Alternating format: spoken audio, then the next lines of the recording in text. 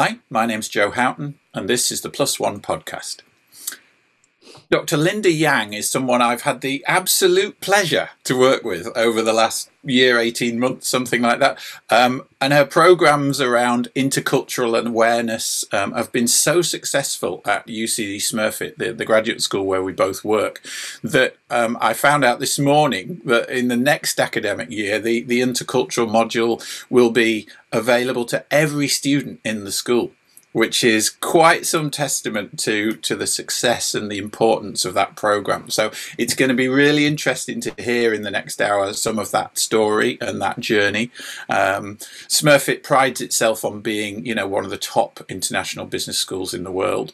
And Linda has been absolutely instrumental in kind of leading the way into kind of making that a reality, not just for the staff, but also for the students. So I'm really looking forward to the next hour. Welcome to the podcast, Linda. Thank you so much, Joe, for inviting me to your really, really fantastic podcast series, which I've been really thoroughly enjoying myself. So I've been looking forward to this opportunity to have this chat with you. Fantastic. Yeah. Well, I mean, I think, with your educational story and what you're doing, I think it's going to be a good episode. So let's kick off. How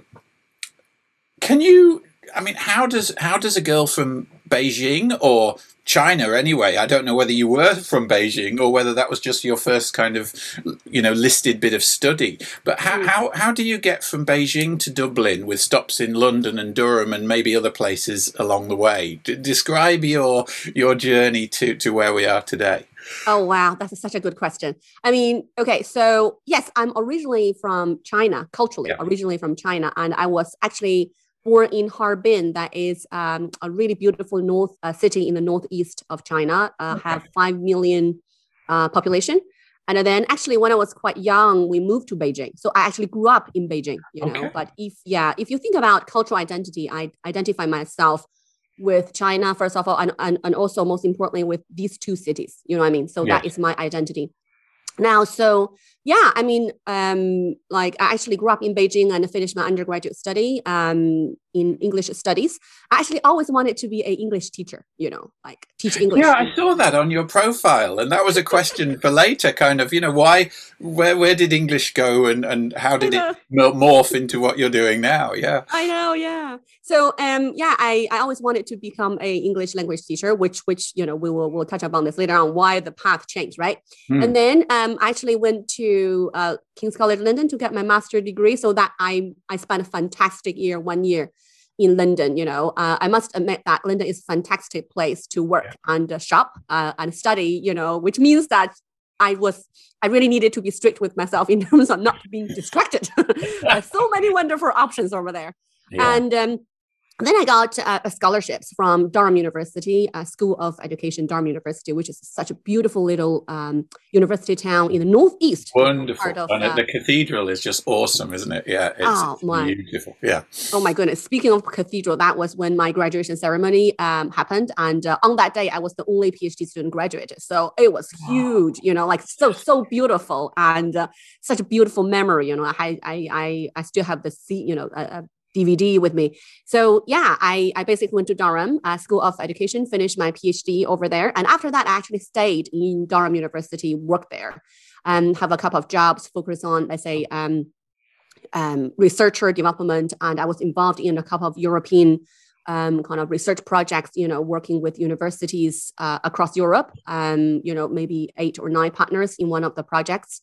And then I moved to Dublin, because of the job as well. And actually, I was the postdoctoral researcher in our School of Education in UCD, actually. And that's right. So this is very research so far, isn't it? This isn't kind of necessarily practical, hands-on like you're doing now. You were more on the academic end of things. Exactly. That's good observation, Joe. So because that's what I always wanted, that's what I believed that my career path should be, you know what I mean? So just follow the, like standard, academic career ladder, okay, PhD, postdoc, keep going, Yeah. So after postdoc, and then there was this post in College of Business came out because my up to my postdoc, my research area, has always been in intercultural studies, internationalization of higher education. So actually worked with fantastic colleague. I was her postdoc. She's Marie Clark. She's the dean for undergraduate studies in UCD actually, and we actually I was involved in this kind of national study in Ireland, looking at internationalization of all the Irish higher education institutions. Okay. So that was really, really nice experience. And then this post, which is advertised as intercultural development and support officer, but the role is quite vast, kind of in College of Business, in UCD College of Business, which is to provide intercultural support for all faculty, staff, and students. So for me, it was really exciting because it's like mothership calling, you know what I mean? So it's basically, oh my goodness, this is my research area and involves teaching and research. So I was thinking, oh, this is cool. And I don't think, I mean, maybe I'm wrong, but I don't think anybody was doing this before you arrived, were they? Or if they were, it was very quiet and under the radar. So you could kind of make the job your own in a way, I suppose. The post was kind of a greenfield site almost, and you could, Joe, you're absolutely right. So I feel that I'm the entrepreneur kind of in the higher education context, because like everything, everything is evolving and changing. And because of globalization, higher education is globalized, it's internationalizing, whether you want to use the word globalization or internationalization, but they are very, very similar. So, higher education has been changing, and it needs to change to actually provide, really the best possible education for our students, So then I think jobs like this with focus on intercultural element, let's say intercultural support, whether it's teaching, helping with intercultural development for students, staff, and faculty is badly needed. It is really, really needed. And in fact, it's one of the key findings from our research that I did with Marie Clark, with the Professor Marie Clark, So just go back to that research a minute, because that seems to kind of situate where you've come from, doesn't it? Yeah. I mean, so tell me what does internationalization mean in terms of, educational institutions and things? Is it just bringing in students from China? Or is there more to it than that kind of? Oh, Joe, it's such a good question. Oh my goodness. I mean, obviously, like I can write a paper about it, but and you probably will now. Yeah. If you ask me to answer it in a couple of sentences, it's a real challenge.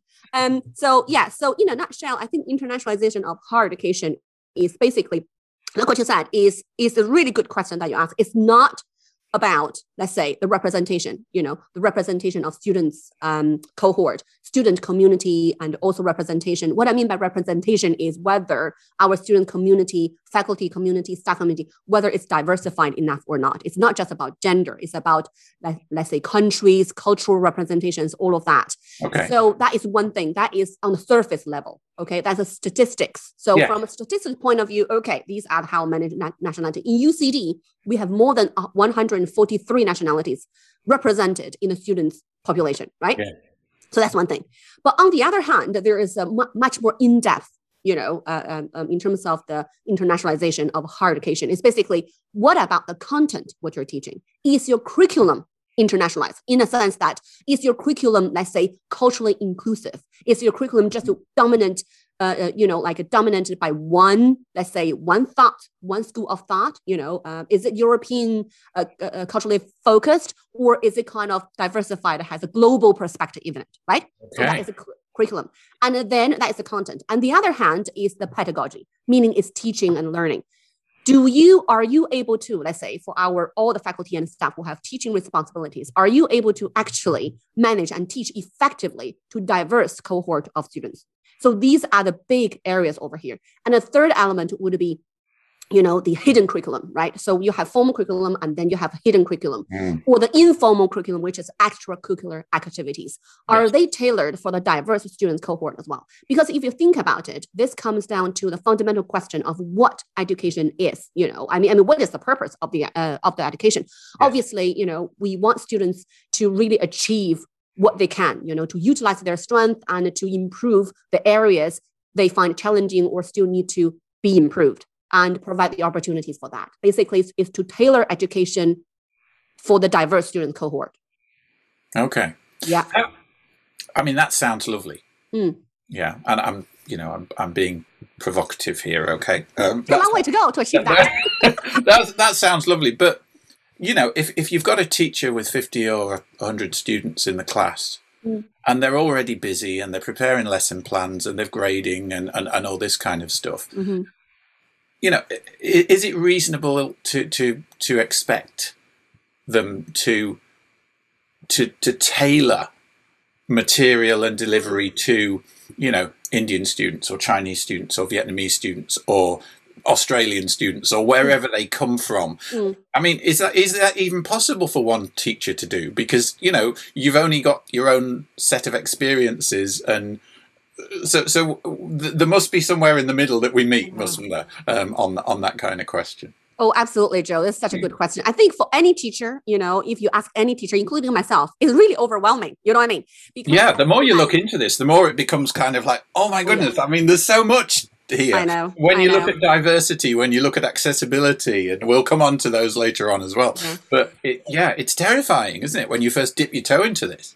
So I think that, you know, it's a good question. I think, you know, I feel that whether you like it or not, whether you want to do or not, you have to do it if you want to make sure that you're teaching the education that we provide for our diverse student cohort is really the top quality, as we, you know, tell the students, right? So we need to do this. This is what's needed, you know. However, comes down to the question is that whether we have the knowledge, skills to do that. Most fundamentally is the attitudes. I mean, do we see, you know, diverse classroom as a good or as a burden? You know, I think that's a very, very good question to start with. And also, I think is unrealistic to expect, you know, the faculty and staff members, let's say, because we are, let's say, you know, like everyone, you know, is expert in their own, let's say, academic discipline. Okay. So for example, you are teaching, Joe, project management, right? And then we have, let's say, faculty members teach finance, all of that. So all of you guys are trained to be an expert in your own discipline. Yes. However, teaching is a different discipline. Isn't it? Exactly. Exactly. So obviously in UCT, we have teaching and learning, you know, the UCT teaching and learning who has been doing a fantastic job, you know, which is why, you know, like there should be a sufficient support, a support for faculty and staff development, because I believe that learning never ends. I mean, you know, you really need to improve yourself, keep learning so that you can really kind of keep refining your teaching to keep up with the changes and also the needs that students have, right? So which is why I think the faculty and staff development is a very important piece, which luckily I think that, you know, like in terms of the structure wise, in UCD, we have good structure. We have teaching and learning, you know, in UCD, we have a teaching and learning committee. And also, Joe, you and I, we work on the College of Business Intercultural Forum, haven't we? Oh, we're coming on to that later on, definitely. Oh, yeah. Oh, yeah. Yes. So there are structural supports in place now that there didn't used to be as much. I mean, they've developed hugely in the last 5 years or so, haven't they? I mean, I remember when I came into Smurfit back in 2005, and I got my MBA, and then I got to teach a module or a couple of modules, and I was mentored in by Ken Meets back in the day, and you know, eventually took over the program and co-wrote the program with Ken and created the new program and stuff. But having a master's degree was the door opener. And the assumption was, if you've got a master's and you've got your experience, you can teach. And I look at kind of friends of mine that are primary school teachers and secondary school teachers, and some of those, you know, may be listening, and they have to go off and they have to do, you know, an HDIP or whatever in learning about teaching. That's right. But it wasn't for 10 years before I suddenly thought to myself, I should actually go and learn how to teach. And I put myself on the postgrad diploma in teaching and learning with TNL. And it was an eye-opener. Yeah. It was an absolute eye-opener. Now, fortunately, I found that most of what I was doing was about right.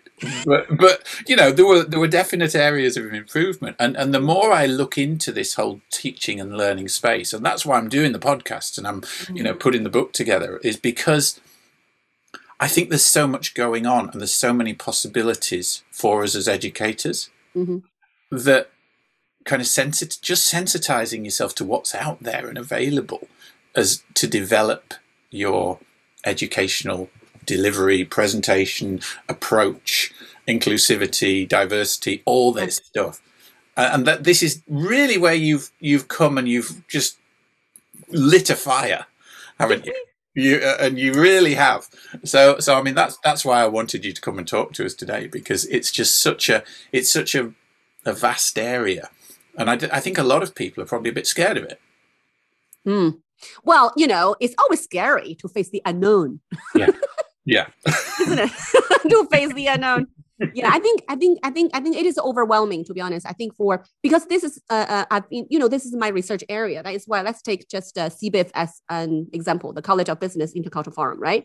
So the purpose of that really is to really have this kind of collegiate community of practice, like learning from the existing knowledge and practice, that really good practice within our community. Like what you said, Joe, teaching practice is not a myth, A lot of it is common sense because all of us have been learner, But the thing is that this is the unconscious bias. We teach based on how we learn, how we were taught. Yes. Yeah, doesn't make sense, right? Yeah. So the key thing is that like to see, okay, what are other approaches out there and what else I can do to actually improve my teaching, So I think that, for adult learner, obviously there is a formal structured learning. We can go on, training workshops and all of that. And there's another side, which is equally important. Sometimes it's more important, which is informal learning, because we learn a lot really well from our colleagues. It's like you and me, Joe. I mean, we haven't met yet, but we haven't physically met still. Yeah, I know. It's crazy. I know. But we've been learning so much from each other, you see, right? So you have your strength, which is really, really, really impressive. You're a very creative and a very innovative educator. And I keep being impressed by you, you know what I mean? But then I have this expertise in the, in the diversity, how to deliver culturally inclusive teaching and everything. This is how the community of learning works. That is why we actually, organize all of this really kind of very popular, actually, bite-sized webinar. Our brilliant, our colleague Kathy O'Reilly, she's been the host of the webinar. I acknowledge her here because she's earned it.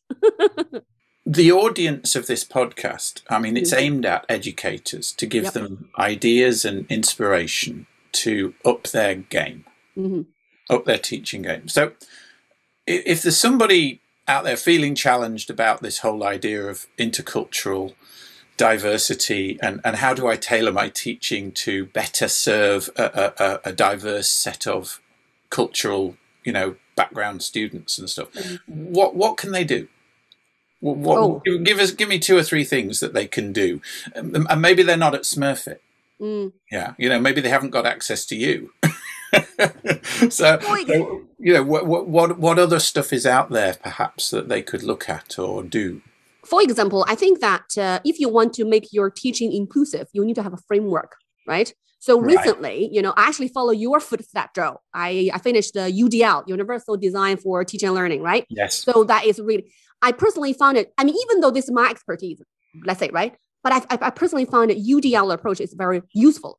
For example, for me, it gives me a good framework, okay, to put all my theories, all my understanding, I can put them, kind of categorize them in this framework, which is really useful. But I think for someone, let's say, who is a new teacher, who is very new in this area, very new in this area, and then I think that I suggest, kind of actually to complete or buy a book or something. There are so many books about UDL, understand what it is, because there are 3 elements in there, isn't it? And we can go back to episode 1. Jen Lynch was talking about UDL in the first episode as well. So we've got a few strands of UDL running through the podcast. So that's great. Yeah.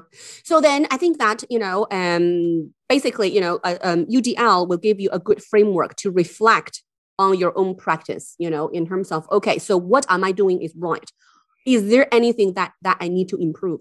So I think that there are 2 elements over here. One is the knowledge. You need to understand how people from, let's say, different cultural backgrounds, if you're talking about the cultural differences, how people from different cultural backgrounds learn, right? Especially. And do they learn differently? Because I mean, I'm an English lad, and you're a girl from China. Yeah. Now we've come up in very different societies, very different political systems, very different educational systems. That's right. Now we're connected and we're learning from each other and working together and fast becoming quite good friends, which is wonderful. But is your learning experience so radically different from mine that if I have you or people from China coming into my class and I just try and teach them as an English person teaches and was taught, am I going to reach them effectively? Okay, And how do I find out whether I am reaching them effectively? Because there are cultural differences in communication, aren't there? I mean, I'm being awfully stereotypical now. I'm going back to original Hofstede power distance and stuff. But I mean, very often Chinese students don't tend to be as vocal in class. They don't tend to challenge or argue with the teacher because perhaps there's that power distance thing and the reverence for authority or whatever you call it. I mean, I have one session on the introduction course that I do to project management where I do an ethics session. And the ethics session is primarily grounded in Western philosophy. But I brought in some slides from I think it was Siebenus gave me the idea, but I brought in Guangxi, I brought in Lian, and a few of the concepts of reciprocity and networking and trust from Chinese culture, and I put the ideograms up and stuff, and year after year after year, I get such a huge positive reaction from the Chinese students that they say nobody's ever drawn on Chinese culture before in any of my classes.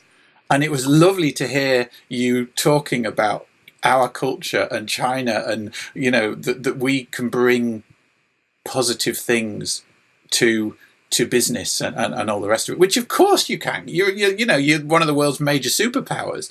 But we teach, like you said, from our background, don't we? And I very often feel that I'm teaching from a very narrow, viewpoint, and there must be so much more that I could do.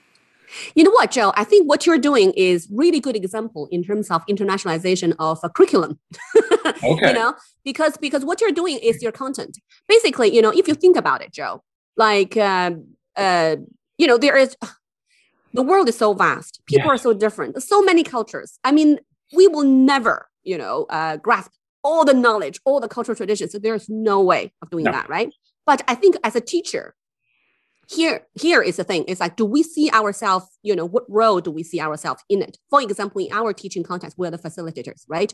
We're the ones who guide students, study and everything. Now, so what you have done was, right, to actually add the diversity into the content of your teaching. For example, it's not just, let's say, European focused, it's not just like the Western philosophy focused, but then you bring in the curriculum. But what is very interesting, Joe, is that this is the beauty bit. This is the beauty of teaching young adult learners because they love sharing, because they have a lot of their own life experience. So I feel that, and I'm not surprised by the positive feedback from your students because I feel that, first of all, when you include the diverse, let's say the diverse content in your curriculum, students feel like they can resonate with it. They feel that they're included, you know what I mean? And they have something to contribute, you see? So then I believe the discussion must be really rich in your class so that, let's say, the other non-Irish students, and including ourselves, we can learn from our students, from their own cultural expertise. So like what I always say that in my class, I always say to other students, all of you, each one of you, you are your own cultural expertise. So I think the key thing is that as teachers, how do we bring that out so that students can learn from each other? Does it make sense? It does. Yeah. So maybe that's a good segue then into the program that you have put together over the last couple of years and which has just exponentially grown, hasn't it? This intercultural program. So tell me about that. Tell me about how it started and what the ideas were that kind of got it going and describe the journey through from where it started to where you are now and where you're going with it. Well, first of all, do you have a day? No, we've got half an hour. So I'll try to be brief. So you know what? I mean, so basically, as I said, that part of my role is to provide intercultural support to students, right? So that includes both postgraduate students and undergraduate students. And I can tell you that the Intercultural Development Program, in short, we call it ICD. Yeah. So the ICD is completely research driven in a sense that it was developed based on, the research in internationalization of higher education. So as I mentioned early on in this podcast, that like based on research, for example, in the higher education context, it's not just Ireland, everywhere. All the popular study destinations for international students, for example, America, Australia, Ireland, UK, you name it, right? New Zealand, Canada. So like when you have international students and domestic students together, diversity doesn't guarantee integration. No. Right? Exactly. So if, even if you have diverse students in one class, it doesn't mean that they're going to talk to each other very well. It doesn't mean that they're going to work in groups very smoothly, right? So research shows that especially, there are a lot of problems, issues, which is common, even for adults now, Yes. It's like people have team, conflicts. This happens all the time. However, students working in teams, having conflicts, in the university, that is slightly different because their group work, many of them are graded, it's connected with their learning. So if you look at, UCD strategy, we talk about, okay, we want to empower a human being, all of that, right? So then the purpose of the ICD really is to what can we do to actually enhance, to help students, to give them the knowledge and skills to be able to work well together and develop, and at the same time have this overall development as a person, to be an intercultural, let's say, person, citizen, however you want to call it. So the purpose, so that is the original idea of the ICD. ICD comes in as an intervention, as a problem-solving approach. So the pain point from a university perspective is diverse sets of students are not working well all the time in groups. They're not teams at the time, are they? They're groups. And how do we ameliorate that, or how do we bring them through the forming, storming, norming, performing kind of roles into cohesive teams? Absolutely. All right. Absolutely. So what you need, right? Overall, there are a set of skills that you need, but the core is intercultural and global competencies. The reason why I say it's intercultural and global competencies is because, the concept itself keeps evolving, and, there are different models out there. So people sometimes call it global competency. Some people sometimes call it intercultural competency. But in SmartFit, for the ICD, I use intercultural because what does global competency mean? I mean, does that mean you know where things are on a map? Well, that is part of it. So, I mean, this is such a good question. From my understanding, global competency and intercultural competency, they are the same. They are the same. Okay. But if there's any difference, you can tell is, so maybe there's one element in terms of global competency is your responsibility as a human being for the planet. The sustainability, all of that will come in. Yeah. So the intercultural competency really emphasizes a lot on people's interaction. For example, you and I, when we are interacting, how do we communicate? So then going back to why ICD in place is to really design systematically to help students have the knowledge and skills for them to be able to work effectively together in a diverse learning context in and outside of the classroom. Because hopefully, by developing these set of competencies, they will be able to, form, intercultural friendships as well. Yes. Yeah. And I mean, I suppose developing skills for communication and teamwork outside of the classroom. I mean, certainly in the SMERFIT environment, where a 200 credit module, they may have 24 or 36 hours in class, but then they've got the other 160, 70 hours self-directed learning. So you're teaching them how to do that, are you? You're teaching them how to connect better and interact better outside of the formal. I don't call them lectures because I don't do lectures anymore. I run sessions now. But yeah. Basically, like for the students, I think the fundamental issue is whether they see the value of interacting with someone who is different or not. Different, like could be anything, gender, anything, because culture is everywhere. Culture is not just about national culture. There's it's about, for example, even within Ireland, you have cultural differences as well. So I think the fundamental thing is the attitude. So if the student sees this as a value, then they will put more effort to it. And the ICD is helping them, first of all, with the attitude, and then give them the knowledge and skills and competencies to be able to do that effectively. Right. And you bring, an energy. You're just a force of nature. Every time I interact with you, you're smiling, you're energetic, you're enthusiastic, and you seem to put everything of yourself into this, into what you do. So, that must be infectious. That must kind of communicate to the students. And it does, because I get the feedback from them, and they all come back raving about Linda's classes and Linda's course and all the rest of it. Oh, thank you so much, Joe. Thank you. You see, the thing is that this comes down to why I choose to teach, isn't it? Including yourself, we can choose other professions if they want. If we want, I think I can be a good marketing person. If you think about it, So, but the thing is that I feel that this is what students like because I do annual students experience survey for the ICD program, because I want to learn. I want to keep improving my teaching under the program. So the keywords come up is that students say that I'm very energetic. They feel that my energy is infectious. I think that's the word you used, did you? Yeah. And then they enjoy it. So I think that the key thing is because I love what I do. I think I love teaching, and and I get energized from it. And also I love the discipline. I am a true believer of intercultural competency, inclusive teaching, and education should be inclusive. All the opportunities should be available to the students, and then it's up to the students in terms of how much they can achieve. So maybe, and I remember at one point, some of my students told me that, because you're so passionate about it, and you made me want to learn about it. Yeah. And I said, oh, that's great. I didn't realize that, but it's such a great feedback from them. You know what I mean? So, yeah. So I think because of the demand, as you mentioned at the beginning. So I'm really excited about the next step for the ICD, because this will make Smurfit School the first school in Ireland offering intercultural learning opportunities that is available to all students, kind of postgraduate students. So this is quite exciting step. That's amazing. But that's 1,400 students, I think, based on current numbers, isn't it? Are they cloning you?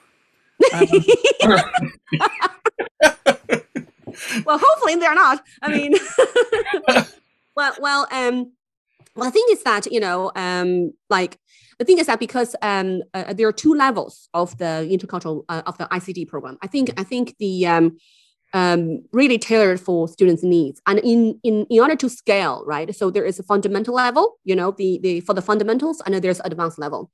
So the difference between fundamentals and advanced is basically advanced, right? So you learn from, let's say, action. You know what I mean? So they will come in and do the sessions with me. So they're only limited place for advanced, because like what you said, there's only one me, you know what I mean? And not all the students, not all the students actually have the time, let's say, time to actually devote it into the advanced level, which is makes sense. Because all the students have their own priorities, right? So which is why there's fundamental level. It's completely online, self-study, but it's kind of interactive online. So you've recorded sessions and done quizzes. So this is like a Coursera course or a ThinkBit course or whatever is this? Okay. That's right. Yeah. And then the in-person one is what, 100 people or so, I think, is it? Or it's probably more now. But yeah. Yeah. Yeah. So basically, for example, for the fundamentals, right? Like students, I think it suits some of the students, especially if they prefer to study on their own. You know what I mean? Yes. And also, fits their study schedule, for example, if they're very busy and then, hey, now I have 30 minutes, so I'm going to do ICD. You know what I mean? So this is really based on my experience in the past 3 years. So there are a small group of students who are so committed, who are able to commit fully to the program, and they will be the ones who get advanced, right? But the fundamentals, the difference is that, they didn't have the kind of face-to-face interaction experience, but all the theories, all other stuff is the same. Okay. Yeah. I want to do this fundamentals course. Is it available to staff as well? Because if it's online, it should be. Oh, it's such a good question, Joe. Thank you for adding more things into my to-do list. I think I think that's a good question. That's a good question because that is one of the things that I plan to do. But I think I need to tailor it for the faculty and staff because in terms of the faculty and staff, your role is more like teaching. How do you handle the diverse classroom? I think support around that area, how to achieve, let's say, culturally inclusive teaching. That's my next thing to do. Absolutely, right? Yeah. Because I mean that's so needed, and I mean that talks to why we're here, doesn't it? So I mean, how do I improve my classroom for my students? Yeah. How do I? I mean, again, broad brush stereotype here. Okay, horrible, but in general, perhaps in the classroom, Chinese students tend to be quieter and less they don't contribute as much verbally. And I don't know whether that's because they're shy or whether that's because of the cultural conditioning of not speaking up in class or challenging or having, but yet, they're as bright, if not brighter than everybody else. Now, how do I bring them out? How do I involve the Chinese and the other students who are more reticent to come forward?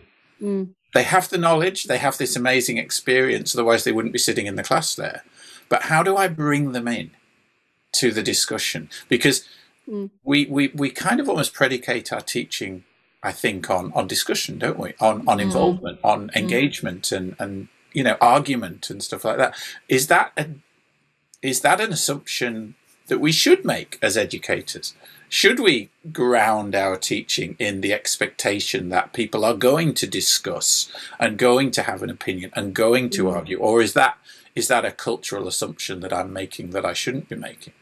You see, Joe, I mean, you asked such a good question, and it's a very big question. You know what I mean? And it's debatable. But if you ask me, my own personal opinion is that I feel that because we have this diverse classroom, and first of all, let's talk about stereotype.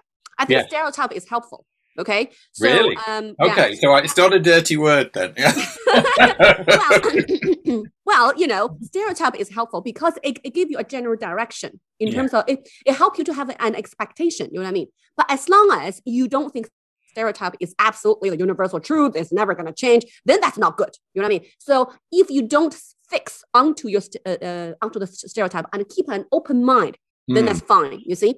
So yes, I mean, research shows that students, let's say, from East Asian cultural background, including Chinese, like Koreans, Japanese, So in the class, depends on who you compare to. If you compare to Americans who have no problem to speak up, here we're talking about stereotypes. Okay? Yes, very much.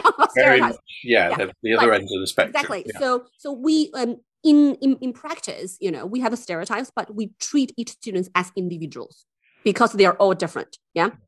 Now, so there are cultural differences in terms of classroom behaviors on the surface level. How do they behave in the class?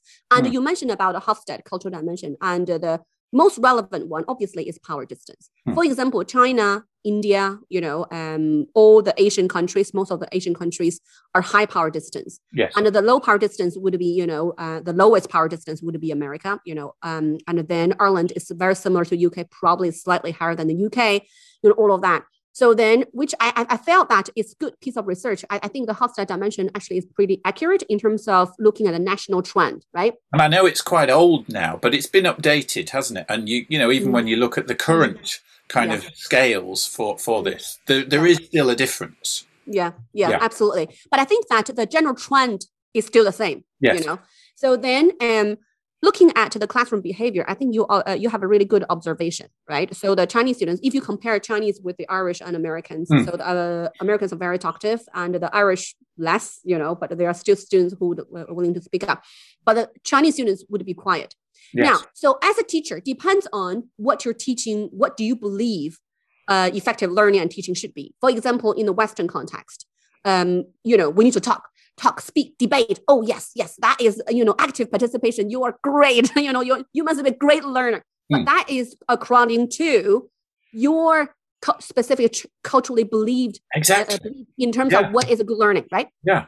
But that is a low power distance. Low power distance meaning that, okay, everybody is equal. You can challenge your teacher. But this is such a difficult concept for the, let's say, students, from the high power distance society to adjust to. It's not that they don't want to, because if you look at the research, all the international students, okay, who decided to study abroad, they already mentally prepared. You know what? I'm going to study abroad. I'm going to learn. That's what I'm paid for. They want to learn. However, if you think about it, they've been practicing this for over 20 years, and you expect them to immediately change this within the first week of arriving in the UCT. There's no way they can do that. You know what I mean? So obviously, even if they want to, then it kind of takes time for them. So which means that we should give them the support, which is why the ICD is there. ICD is for everyone, so that, for example, for the Irish students and American students understand why some students don't speak. It's not because they're freeloaders. It's not because they are free riders. It's because there's a cultural difference. For example, the Chinese students. Let's just take Chinese students as an example. When they're not speaking, it's not that they're passive. In the literature, there's a word talking about Asian students can be passive. Passive.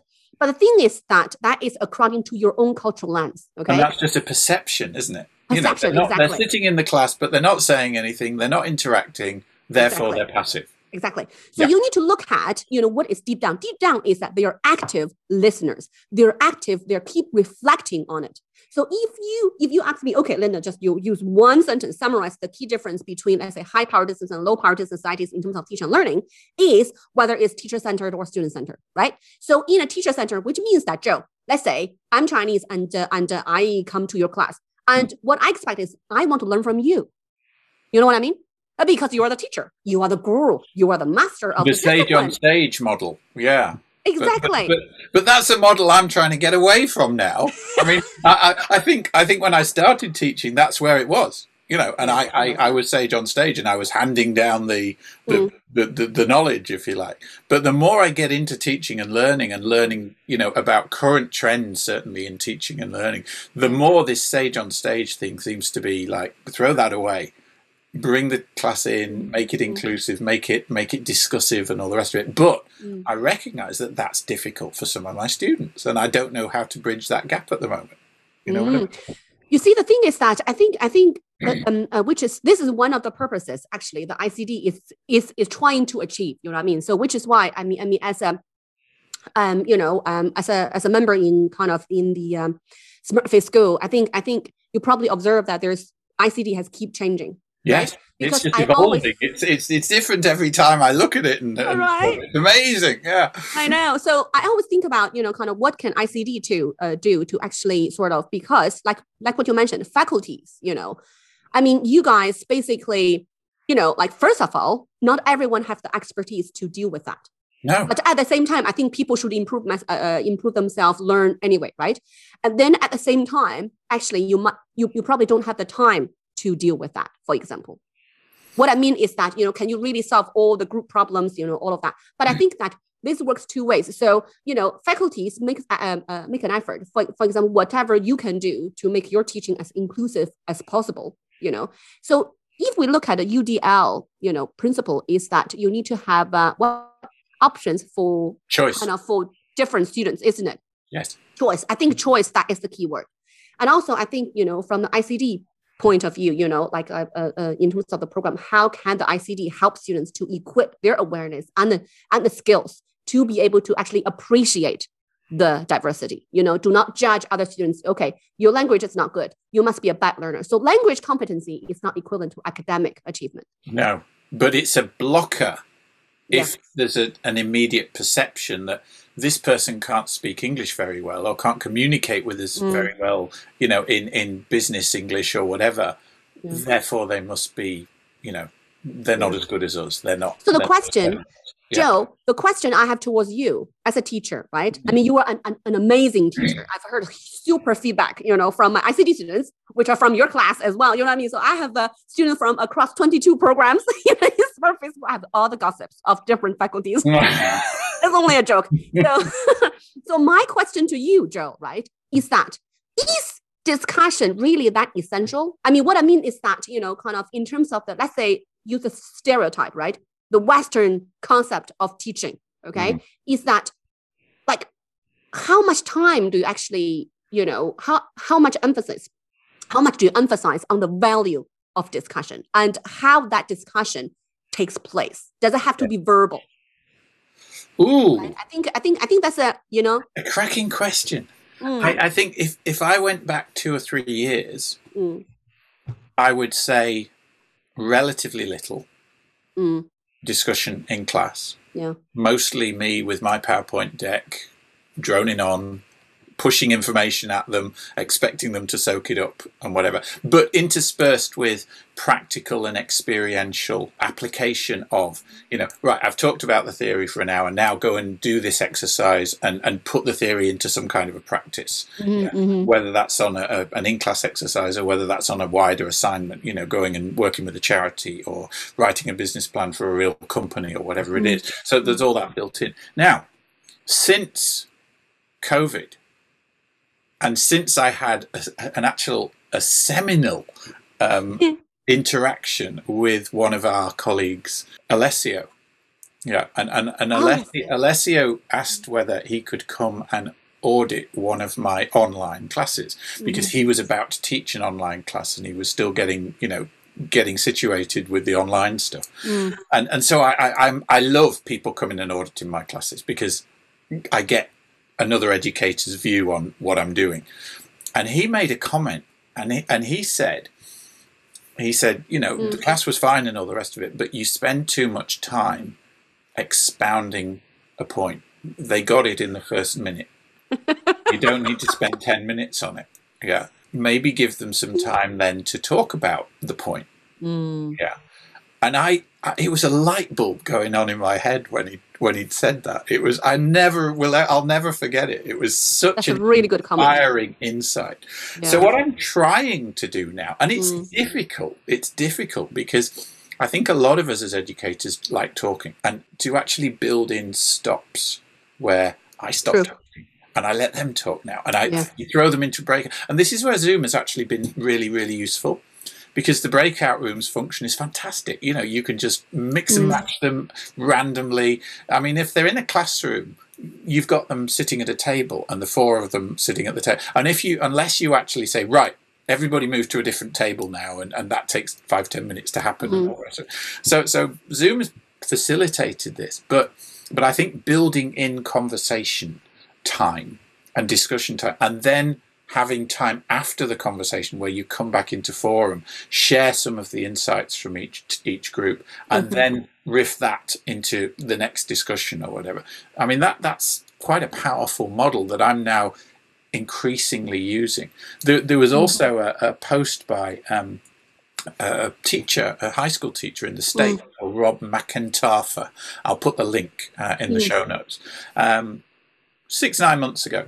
And he said when he went online, how he got over this problem of talking too long, was every third slide in all his PowerPoint slide decks, he just inserted a blank slide.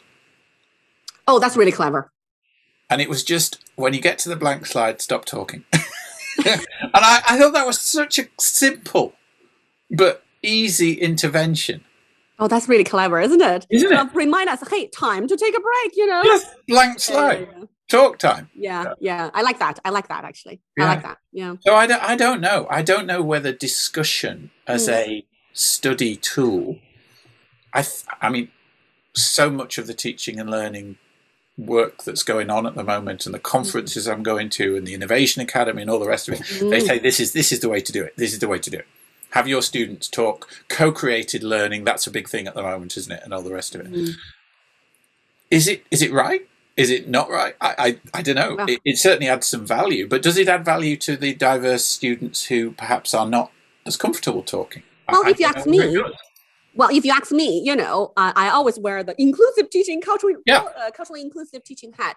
And I'm always careful not to go extreme, with any method. Yes. Because, I know it's very popular. People talk about, curriculum and everything. So maybe that's the area we need to work on, we need to look into. But I think every one of us, we need to make a conscious decision in terms of based on our own student cohort.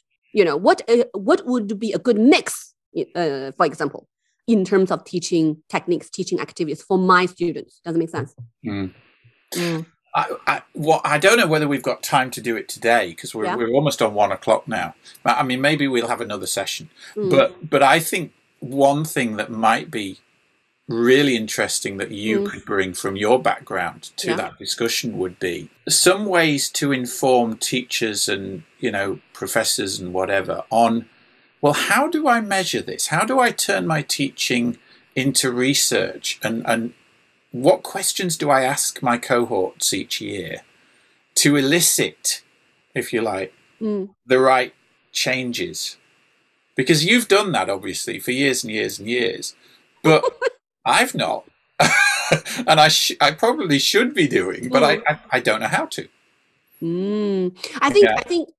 Well, first of all, right. So this is a big question, Joe. Okay. I know, and I know we've only got 3 minutes left, so I know it's the wrong time to have asked it. But you see, the thing is that I don't. What I do, right, is that at the end of my teaching, I mean, every class, I actually ask the students to give me evaluation. Simply because, like what I said, because I love teaching, I want to improve my teaching all the time, and that is a primary reason why I ask them to do that.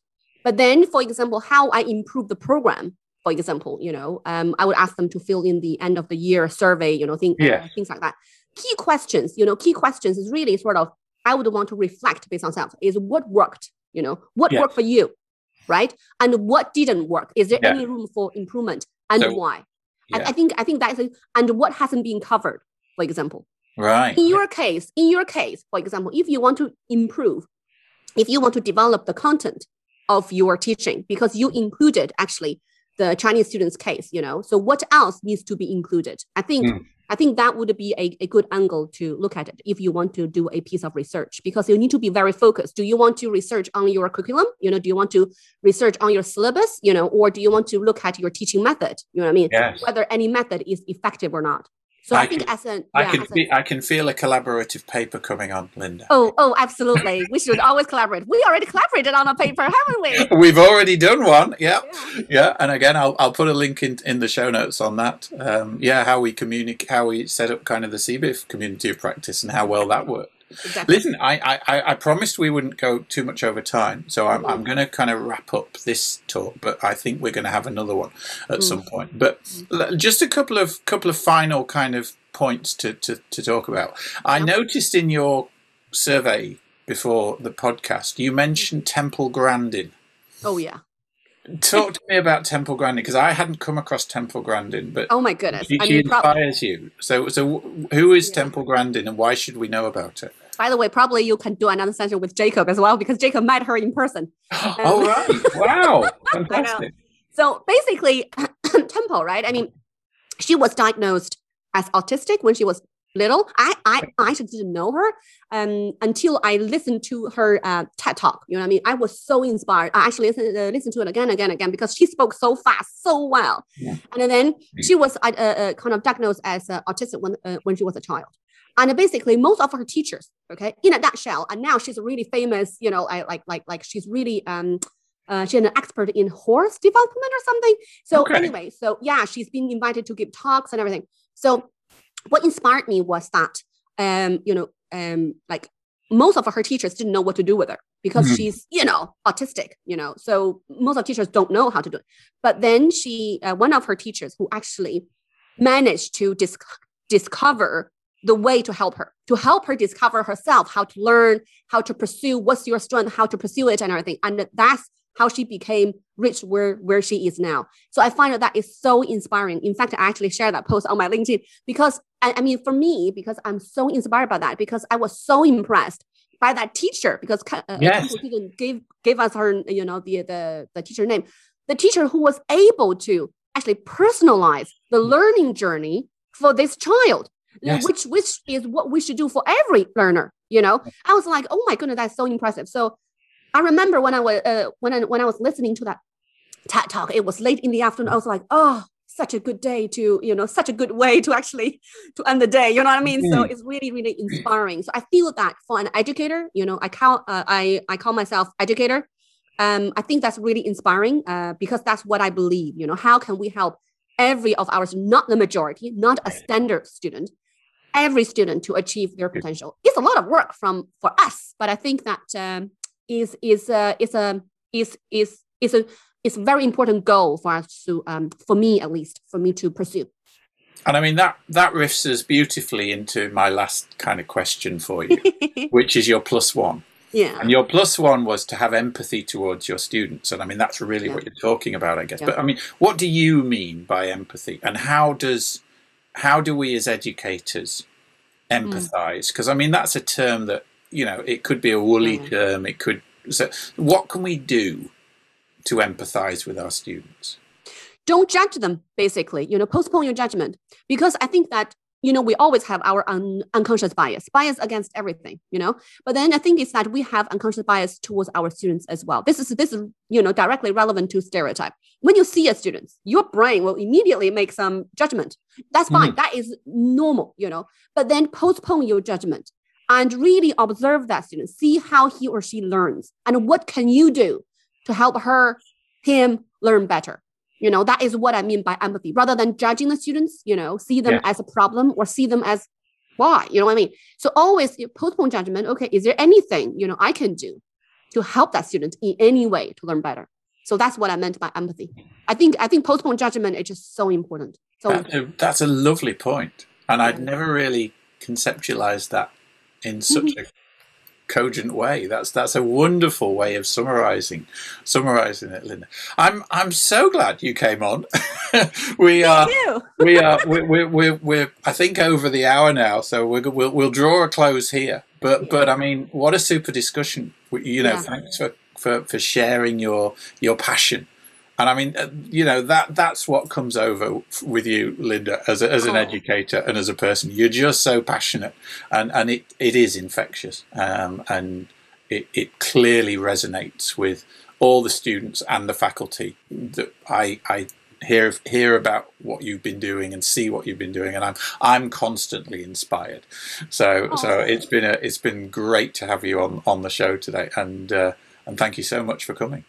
Thank you so much for inviting me, Joe. It's been a fantastic talk, and you keep inspiring me as well, you know, so really thoroughly enjoyed it. Fantastic. Okay.